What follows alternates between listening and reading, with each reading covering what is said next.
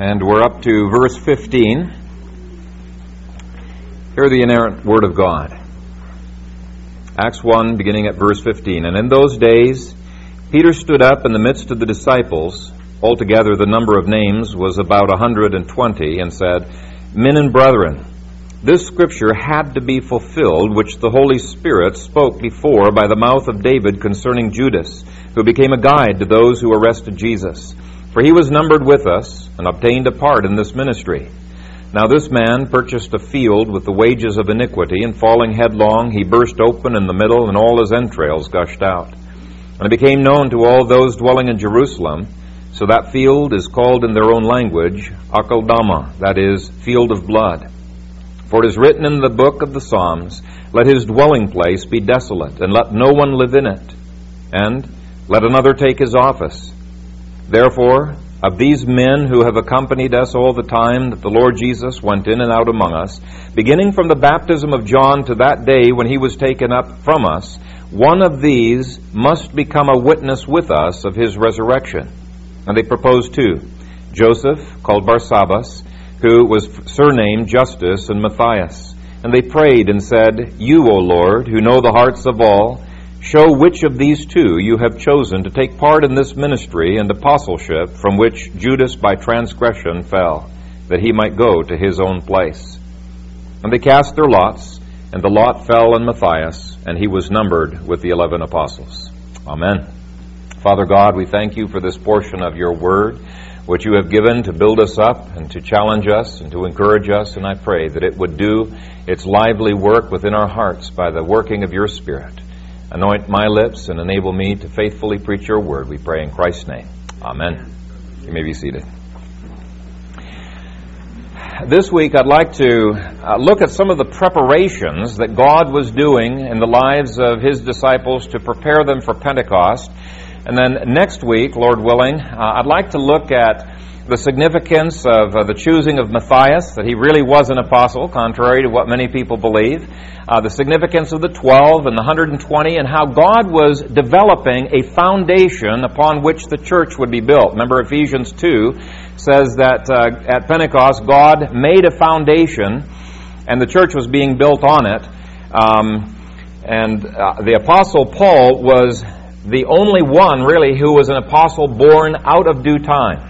He called himself the last of the apostles. In fact, I'd like to go ahead and read that passage in Ephesians chapter 2, where he says, Now therefore you are no longer strangers and foreigners, but fellow citizens with the saints and members of the household of God, having been built on the foundation of the apostles and prophets, Jesus Christ himself being the chief cornerstone, in whom the whole building, being fitted together, grows into a holy temple in the Lord. And so Paul was saying there was a revelational foundation that was laid in the first century.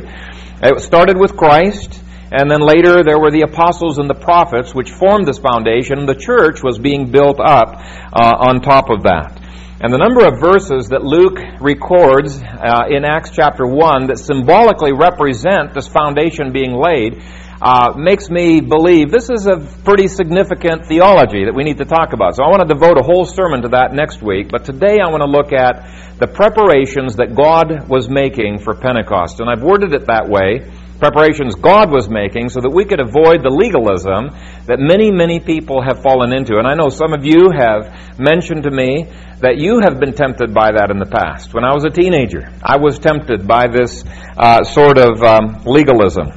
And so the beginning of this, we're going to deal with 6 points later on, but this introduction is going to be a long introduction. It's kind of a warning. Classical Pentecostalism says that before you can be baptized in the Spirit, you have to meet certain conditions. And those vary from church to church, but they're pretty standard, uniform. Almost every book, if not every book I've read by Pentecostalist teachers, say that in addition to saving faith and repentance, you have to have a greater faith, and you have to have a number of conditions, including purity of heart. And in order to aid people in this, they have what they call tarrying meetings, where you wait, you tarry, you wait and pray for the Spirit. And I've been to quite a few of those meetings, and they are quite something to behold. They are supercharged with emotion. And many of them are highly manipulative, as these leaders are trying to get people through into baptism of the Spirit and speaking in tongues. And if you haven't arrived yet, they'll encourage you to have more faith, to pray more fervently and intently, to agonize, to cleanse your heart and make yourself more fully clean, because after all, they say, the Spirit is holy. He's a Holy Spirit, and He's not going to indwell an impure vessel. And so we've got to make ourselves pure and holy. And I'm thinking to myself, when they were telling me this, now wait a shake, if we don't have the Spirit yet, how can we make ourselves a holy vessel? Is this self-reformation?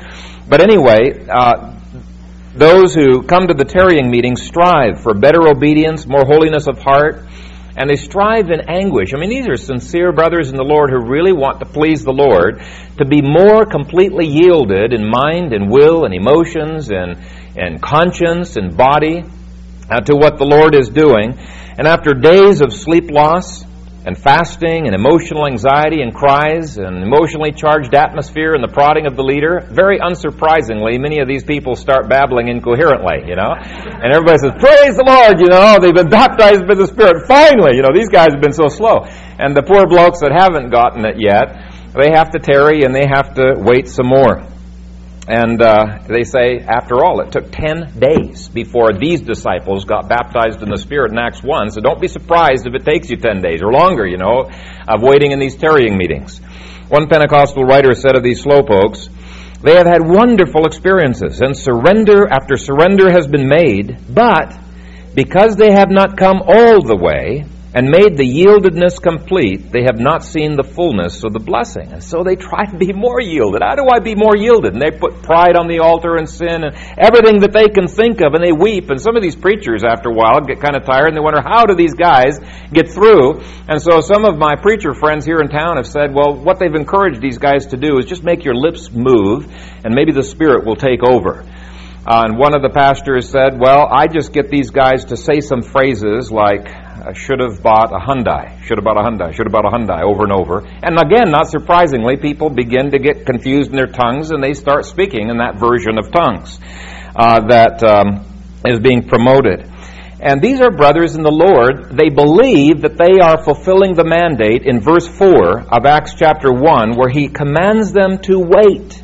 And in the King James, it's tarry. That's why they call them tarrying meetings. To wait in Jerusalem until you have been, the promise of the Spirit comes upon them. And so they're trying to yield.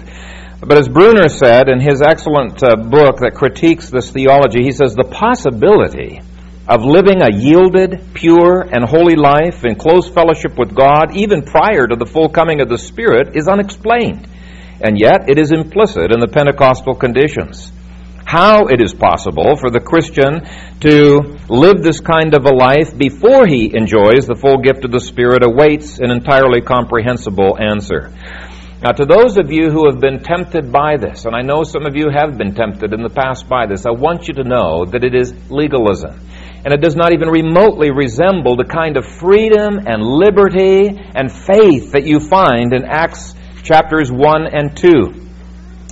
Galatians 3 makes clear we received the Spirit by faith and not by the works of the flesh. And so, in total contrast to what I've described, in this chapter here, you don't find the kind of chaos and emotionally explosive atmosphere that's so characteristic of the tarrying meetings. Instead, in chapter 1, you find an orderly meeting with no emotion whatsoever that's described. You can't find any emotion in chapter 1. Instead of the kind of chaos you find in verses 15 through 26, it just sort of seems like an ordinary business meeting, doesn't it? You don't find everybody talking at the same time. Instead, you find one person talking at a time. In this case, it was Peter, the leader, who was talking to the people. Instead of works, you find faith. In fact, once Pentecost has come, Peter indicates that no one needs to wait again. Look at it with me. Chapter 2, verses 38 through 39. He's talking to unbelievers who want to be saved. Then Peter said to them, repent Let every one of you be baptized in the name of Jesus Christ for the remission of sins. So that's talking about conversion. What happens as a result of conversion? He says, and you shall receive the gift of the Holy Spirit. For the promise is to you and to your children and to all who are afar off, as many as the Lord our God shall call. Now there have been many, many sermons in American history that have been preached on these first 2 chapters of Acts that are promoting revivalism rather than revival. And there is a big difference between the two. Revivalism is the fleshly attempts to get near to God through our strivings, our agonizings, our emotional maneuverings. And emotionalism is an essential component of revivalism. It is always present in revivalism. Now here's one of the scary things to think about. Almost every religion in the world has sects or has branches of that religion that use identical techniques to arouse the euphoria that you find in revivalism. Almost identical techniques. You can find it in Islam, you can find it in many religions, and there are books that outline exactly the techniques to use to get people to this point of what they think of as, various, it's not always just baptism of the Spirit. There's other forms of revivalism that are out there. The kind of music, how to arouse people's emotions, the kind of words to use, how to create an atmosphere that will produce decisions.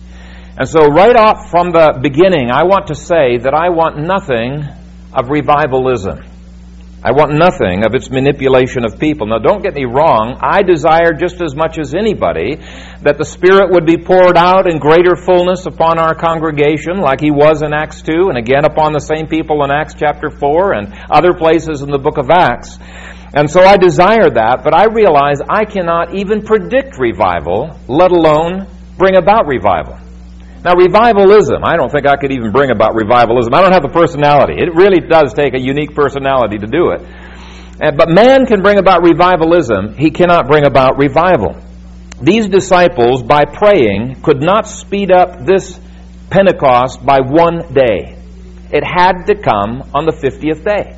Didn't matter how much they agonized, didn't matter what they do, it was going to come when God sovereignly said it was going to come. They could not manipulate God or change the timing. There was nothing to be anxious about. God was sovereign. He gave the revival, and I really don't want more of what Phil Kaiser can produce. I want more of what God can produce and less of our flesh. I want more of God's power and less that can be attributed to my own ingenuity. Okay? This is what we should be desiring. Lord, have your sovereign sway in our lives. Have your way in our lives rather than stirring up what we desire. Jesus said that the Spirit is like a wind. You can't predict it. You can't control it. It comes and goes wherever it wills. And that's the way the Spirit is when He sovereignly brings His movements of revival and reformation in history. And so there's very little that we can do to prepare for revival. And so I think it's a mockery to the Spirit when we say that if you follow the things that Phil outlines in this passage, and there's going to be 6 things I'm going to outline, if you follow those, the Spirit has to come in revival. No. You've totally misunderstood if you take these 6 points, and that's why I've not even put an outline for you. I want you guys to put top across your page, we can't bring revival, okay? These things that we're going to be talking about are indicators of what God Himself is doing to prepare for the revival that He is ordained to bring in any given period of history. And so it really is an insult to the Spirit when we say, we're going to have a revival next week. We're going to schedule one, maybe next month, and I want you to come to my revival meeting. No, that's an insult to the Holy Spirit. And I think this is such a needed corrective in the modern church that God is not a commodity that we can broker. Amen. He is the sovereign who has made this universe. He is the one who regenerates. We can't regenerate. He is the one who revives our spirit. He is the one who departs. And many times He departs from us. The Puritans spoke many times of those departures of the Spirit to bring us to our senses and to make us so dry we cry out to God as David did, to fill us and to quench our thirst. And so our emotions do not produce revival. Our works do not produce revival. Even our waiting does not produce revival. Okay? The humbling thing is, God is the one who stirs up even the means to the ends. And it's very important that we understand that. Now, that does not mean that the 6 issues we're going to deal with have no relevance to us. They have enormous relevance, and they're very encouraging or convicting, depending on which side of the fence you're on. And so don't think of this as a formula. Okay, if we go through all of these steps, if we confess our need of God, and we pray, and we do these different things, then revival will come. Rather, think of this in the reverse. Think, okay, I see that God is stirring some of these things in my heart. I've never had this passion for prayer like I've had before. And it's encouraging my faith that God is at work in me, and He's at work in our congregation. That's more what I want us to look at. And so let's look at these 6 preparations that God Himself brings to prepare His people for revival. God's first work of preparation is to make His people recognize their need of Him.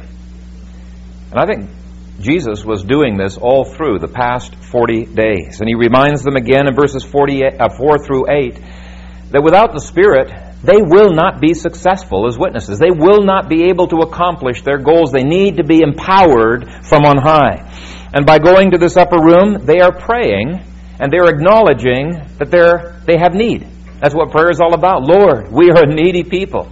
And I think we have exactly the same needs that these disciples had. If you think of them before the resurrection of Jesus, but after His death, they were scared to death. They were hidden in a room with the doors locked and probably jumped out of their seats when Christ walked through those doors and saw them. They were fearful. Before the death of Christ, they did not have the compassion that Jesus had for the multitudes. Lord, please send them away. They're tired, you know. They don't have the love for their enemies that Christ had. They wanted to call down fire upon 2 cities and have those cities consumed. They lacked humility because they were arguing with each other as to who was going to be the greatest, and so they needed Pentecost.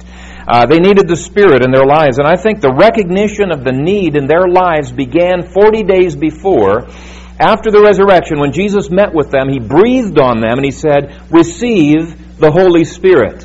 They received some of the Spirit in their lives at that point. You can see some of the preparatory work in chapter 2, verse 37, when the crowd is cut to its heart and asks, what can we do to be saved? You can see it in chapter after chapter. On the other hand, I think if there is one church in the book of Revelation that describes the average evangelical church in America, it would be the church of Laodicea, which had wads of money and programs and numbers and prestige, and yet Jesus gives these haunting words to them. You do not know that you are wretched, miserable, poor, blind, and naked. You do not know. I think those are some of the scariest words that can be said to a person. You do not know that you are needy. Here we are desperately needy. We don't even recognize that we are needy. That's a scary place to be in.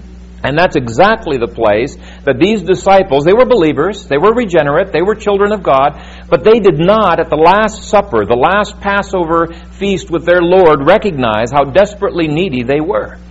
Peter says, even if everybody else denies you, I will not deny you. And all of the disciples said the same thing. They were quite self-confident, and they did not recognize that they were really miserable, wretched, poor, blind, and naked apart from Christ's help. And I think none of us truly recognizes our need apart from the prior working of the Holy Spirit. And the Spirit has been working, as I said, that recognition for 40 days after Jesus said, receive the Holy Spirit. Now, they got more of the Spirit at Pentecost. And there were additional things that the Lord gave. He empowered them. But we need to recognize, apart from His working, we're not going to recognize our need. And you can talk and talk till you're blue in the face, and you can counsel and counsel till you're blue in the face. Unless the Spirit opens their eyes, it's not going to do a thing. Second preparation of God was producing submission to Jesus. In verse 4, Jesus had commanded them not to leave Jerusalem, but to wait for the promise of the Father. In verse 12, they submit, despite the fact Jerusalem is one of the most dangerous places in all of Israel for these guys to be right now. They go. Verse 12 says, they returned to Jerusalem from the mount called Olivet, which is near Jerusalem, a Sabbath day's journey. Very dangerous place to be. It's an uncomfortable place to be, and yet they're willing to submit to Jesus. In fact, next week we're going to be seeing the upper room that they were at was an upper room in the temple. I'll be bringing pictures, Lord willing, of the temple and explain some of the scenario there. But if you look at the last verse in the book of Luke, it says that during the 10 days before Pentecost, They were continually in the temple. Just like Anna. She never left the temple, day or night, it says. They were continually in the temple. I'll give you a boatload of scriptures that indicate that, and it's a very significant point as to why they were there. But here's the thing. Jesus is asking them to go to a place where their enemies can see them. In fact, when Pentecost comes and you hear the sound of the Spirit, there's crowds that are instantly around them. They're in a very public place. I don't know what uncomfortable thing you are struggling with, but I can guarantee you that there will be issues that will come up. He calls you to submit, and there will be challenges where you're going to have to submit between Jesus and self-respect, between Jesus and persecution, between Jesus and the praise of other people. And your flesh is going to not want to do the thing that God does because it's a dangerous thing to do. One of the most discouraging features of the American church that I saw coming in as an outsider when I came from Africa was in Africa, especially the one tribe we were at, they were quite a stubborn people, difficult to work with. But if you could show them anything from the Scripture, they instantly turned about face, and they were just as strong in following the Scripture. They did not pick and choose. When I came to the States, I was shocked with my friends who just willy-nilly would pick and choose what they were going to obey and what they would not want to obey. And you know, I think some of you are this way. You've got a smorgasbord approach to Christianity where if it's comfortable, then you'll submit. Well, that's not submission. We cannot pick and choose what things we will submit to. And let me tell you something. When people in a church will follow the Lord in the smallest details, when the Lord convicts them, they will follow through on that. It's an indication that God's grace is at work in their hearts, because the flesh sure won't do that. The flesh resists. It's a proud monster. It loves autonomy. It loves to rebel. It loves to call the shots. It does not love to submit. And so when you see the Spirit of God doing this, it's a sure sign that God is powerfully working, because the flesh avoids danger, shame, humility, inconvenience. In fact, as Pastor Glenn mentioned, it avoids anything that even remotely appears crucifixion, right, that we're called to, and the exaltation of the Lord Jesus Christ. And so the emotionalism that many people call revival, if you examine it, is anything but revival. It is very fleshly. Anything but revival. Revival starts with a recognition, first of all, of how bad we are, how needy we are of the Savior. Secondly, it's willing to submit the moment God shows us anything in the Word. Thirdly, third preparation that God has is He begins to give an interest in the people of God for a spiritual unity. Look at verses 13 through 14. When they had entered, they went up into the upper room where they were staying. Peter, James, John, and Andrew, Philip and Thomas, Bartholomew and Matthew, James the son of Alphaeus, and Simon the Zealot, and Judas the son of James. These all continued with one accord in prayer and supplication with the women and Mary, the mother of Jesus, and with his brothers. Now the word with one accord is homathumadon, and it means to be of one heart, of one soul. It's used over and over in the book of Acts in connection with prayer and doctrine and fellowship. What God was doing is He was knitting the hearts of these people together in a profound way. They were no longer asking the question, who's the greatest? And vying for the right hand or the left hand of the Lord Jesus Christ. They lived together as brothers. In fact, the word brother occurs over 60 times in the book of Acts. And this unity is all the more remarkable when you understand what their attitudes were before the crucifixion of Jesus. And I've already talked about that some, their rivalry with each other. Now, James and John wanted to be at the right hand and left hand of Christ. But here, they're present, but you don't see any anxiety on their part when Peter takes the leadership. Now, I've heard people say we have to be organizationally united before the Spirit will be poured out upon the church. And I don't agree with that. I think that there needs to be a visible unity, because Psalm 133 does say the blessing that comes when brethren dwell together in unity. And it says there He commanded the blessing. We want the blessing, right? And it's in the presence of this unity that it comes. But if you examine the context, it's not talking about organizational unity. It's talking about a spiritual unity, because already as they are dwelling together, it's because of the oil that comes upon Aaron's head and the dew that comes about Mount Hermon. It's the Spirit that stirs up this desire within people. And so it's deeper than the organizational unity. What the Spirit does is He causes His people to repent over ungodly divisions. And ultimately, only He can bring that about. And so we've seen first, God stirs up a deep recognition of our need, willingness to submit to His Word, thirdly, a knitting of hearts together in a common cause, a spiritual unity. The fourth way God prepares these people for Pentecost was to stir up their prayer. Verse 14. These all continued with one accord in prayer and supplication with the women and Mary, the mother of Jesus, and with His brothers. Now, Jesus told His disciples to wait in Jerusalem, and they spend a great deal of their time in prayer. Now, contrast that with the Gospels. We're not told that they didn't pray during the time of the Gospels, but as many times as it mentions that Jesus prayed alone, early in the morning, late at night, He prayed other times, and almost no mention of their praying. In fact, about the only mention you can find is, teach us to pray, Lord. They don't know how to pray. And secondly, they fall asleep while He's praying, right? And so there's a huge contrast. 40 days before, I think after Jesus breathed on them the Holy Spirit, these people have a renewed urge to pray. God is driving them into prayer. And I believe that this preparation has preceded every revival that I have read about in the history of the church, is that God gives at least a small group of people, 2, 3 sometimes, and sometimes larger groups, an unquenchable desire to pray before the Lord. And I'm excited on this front as well, because the Lord seems to have stirred up a prayer movement, the likes of which I have never seen in my ministry, and many people say has not occurred in the history of the world. All over Africa and Asia and in other places in South America you can find it. And I'm seeing some of the beginnings of it in parts of the States. And so I'm encouraged. Let me tell you just a little story along these lines. In 1984, God led a man by the name of Ramon Carmona from Cartagena on the coast of Colombia up to Medellin. And if you understand the differences between Cartagena and Medellin, it's almost like racial prejudice. There's quite a bit of antipathy between the two regions. And so he had a few strikes against him. But he believed God was calling him to plant a church in that city. And when he went there, here's a city of 3 million people, and he only finds 4,500 baptized believers, and they're in about 90 churches. So a lot of churches out there, most of them under 100. And he talks to these pastors, and he says, is there any way that we can get together and pray? And the pastors, really suspicious of each other. They've been under a lot of persecution from the Roman Catholic Church.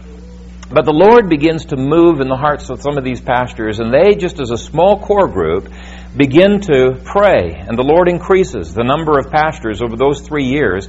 And they finally have about 90% of the churches on board where they have joint prayer meetings. And they had their first rally, and that night things just broke out like crazy in terms of conviction of sin. And in the next 10 months, now Christianity has been in that place, evangelical Christianity, for ages, for a long time, only 4,500 people. In the next 10 months, there were 6,000 people that have become Christians, and it's just skyrocketed after that time. And they had these prayer rallies where they would pray through the night. And then, let's see, what was the date? It was 1995. They organized 25 citywide rallies in 25 cities. And it affected politicians. The mayor of the one city there, he prayed for about 6 hours confessing the sins of the city and dedicating the city to the Lord. And immediately they began noticing differences like these drug lords being captured. And they were seeing such an impact that the drug lords were assassinating pastors left and right, because they saw, I think it was actually Satan behind them, seeing the spiritual background, the power that was causing all of this to happen. And anyway, it's just a very, very exciting story. Now, it might be tempting for us to think, hey, if we can only get together people to pray, then we're going to have revival. Well, they had tried to get people together to pray for years. It just seemed like there was nothing was going anywhere very fast.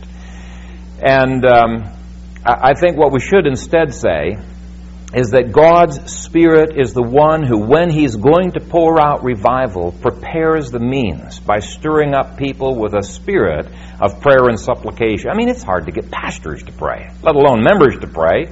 I think the statistics that I had read 10 years ago, and it's gotten much better since then, but 10 years ago, the average number of minutes that pastors prayed in America was 2 minutes. That is pathetic.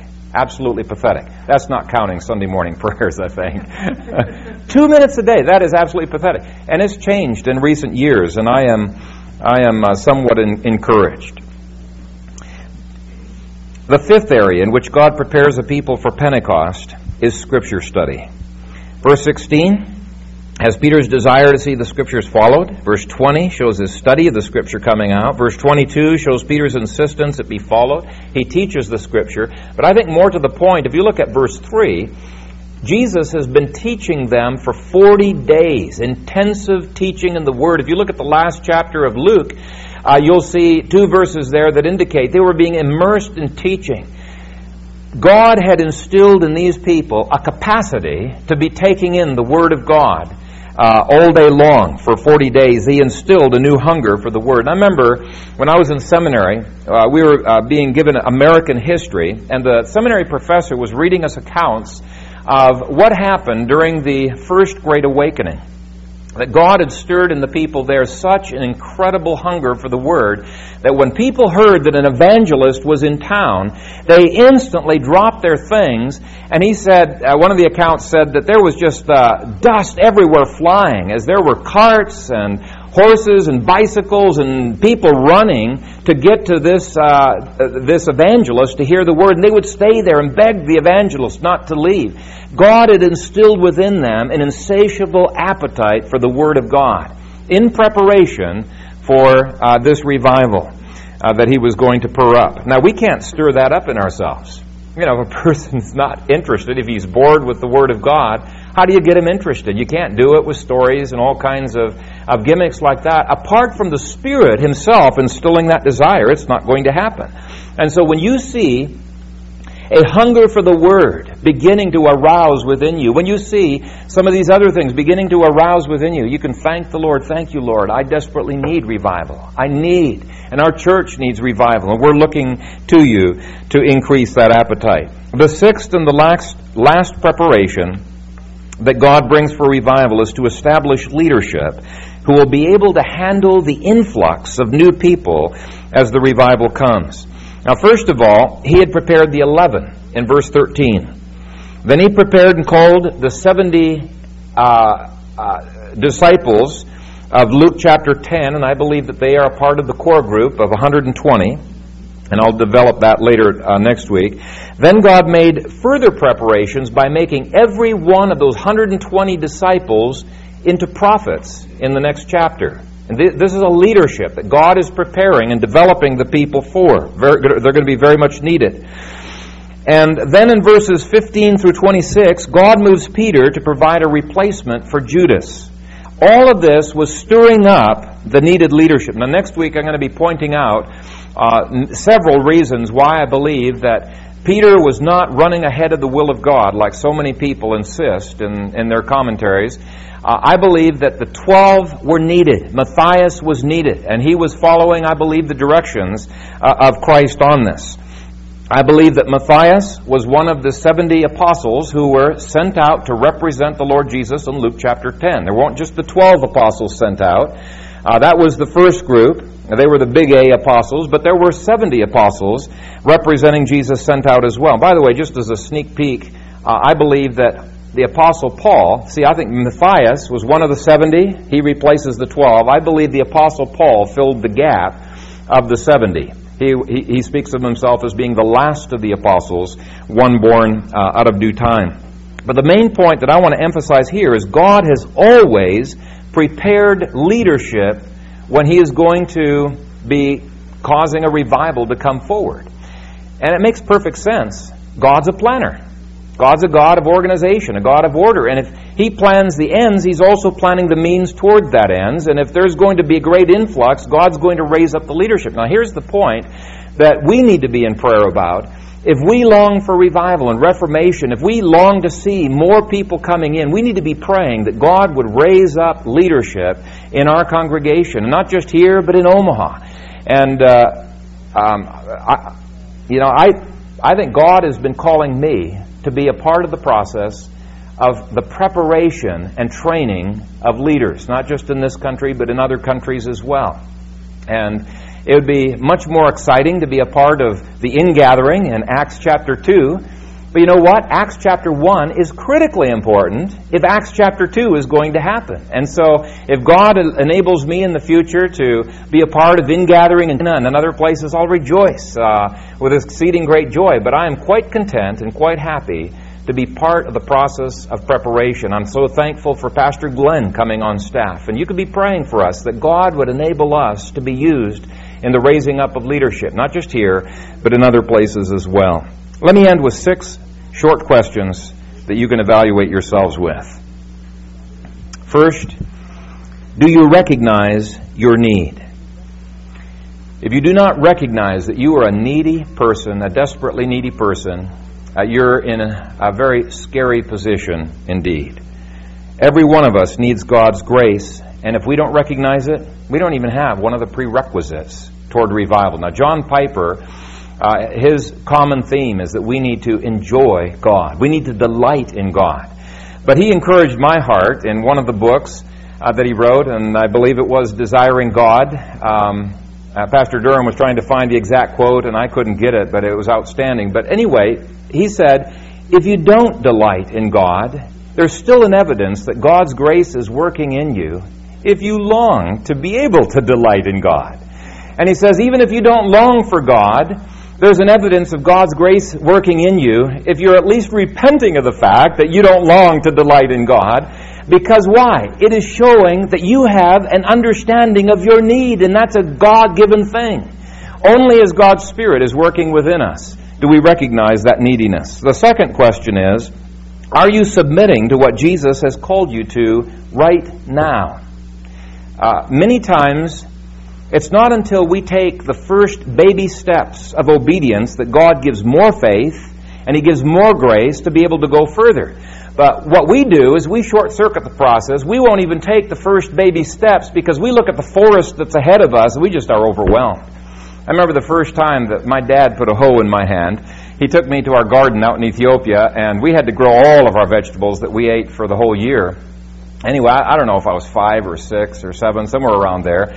But I don't even remember how big the garden was. It looked like acres and acres there. He put a hoe in my hand. He says, well, Phil, your task is to hoe the garden.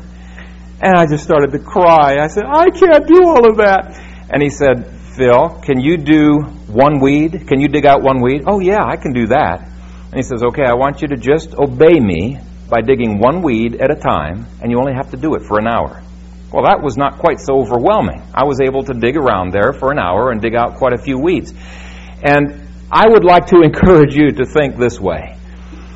Do not get discouraged when you compare your life to somebody who's mature in the faith and see the whole forest in your life that needs to be cut down and just get overwhelmed and give up. Forget about the whole forest. Dig out one weed at a time. Here's the question. Are you willing to submit to the Lord Jesus Christ on the littlest things that He brings to you right now? These are the things you're responsible for. Third question. Do you long for true spiritual unity? By the way, if you are not willing, repent. That's the only thing I can say to you is repent and ask the Lord to give you the grace to obey Him. Even if you don't want to obey, you do it anyway. You obey anyway. The third question is, do you long for true spiritual unity of the bride? And if not, ask God, please, Lord, give me a love for the brethren, not just a love for the brethren in this congregation, but in Omaha, at large, the Church of America, the church in China and in Africa and in other parts of the world. When God plans to send forth reformation, He stirs up in the desires of the people that the church would be reformed, that the church would become a pure and holy bride. God develops His love in the bride of Jesus Christ. Fourth question is, do you join in corporate prayer? And I'm not going to even bother asking if you long to pray. Just, are you in the place where that longing can be stirred up by God? Are you in corporate prayer? Fifth question is, do you hunger and thirst for the pure milk of the Word? 1 Peter 2 verse 2 says, that's a sign that you're truly born again. Do you have a hunger for the pure milk of the Word? And as an older person, it's a sign of health. But in the young one, it's a sign that new life has come. And then lastly, do you value the leadership of the church?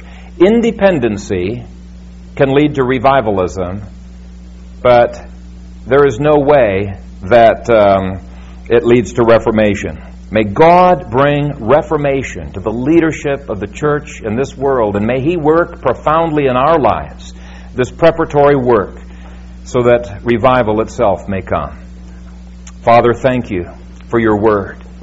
Thank You that You are the sovereign bestower of reformation and revival.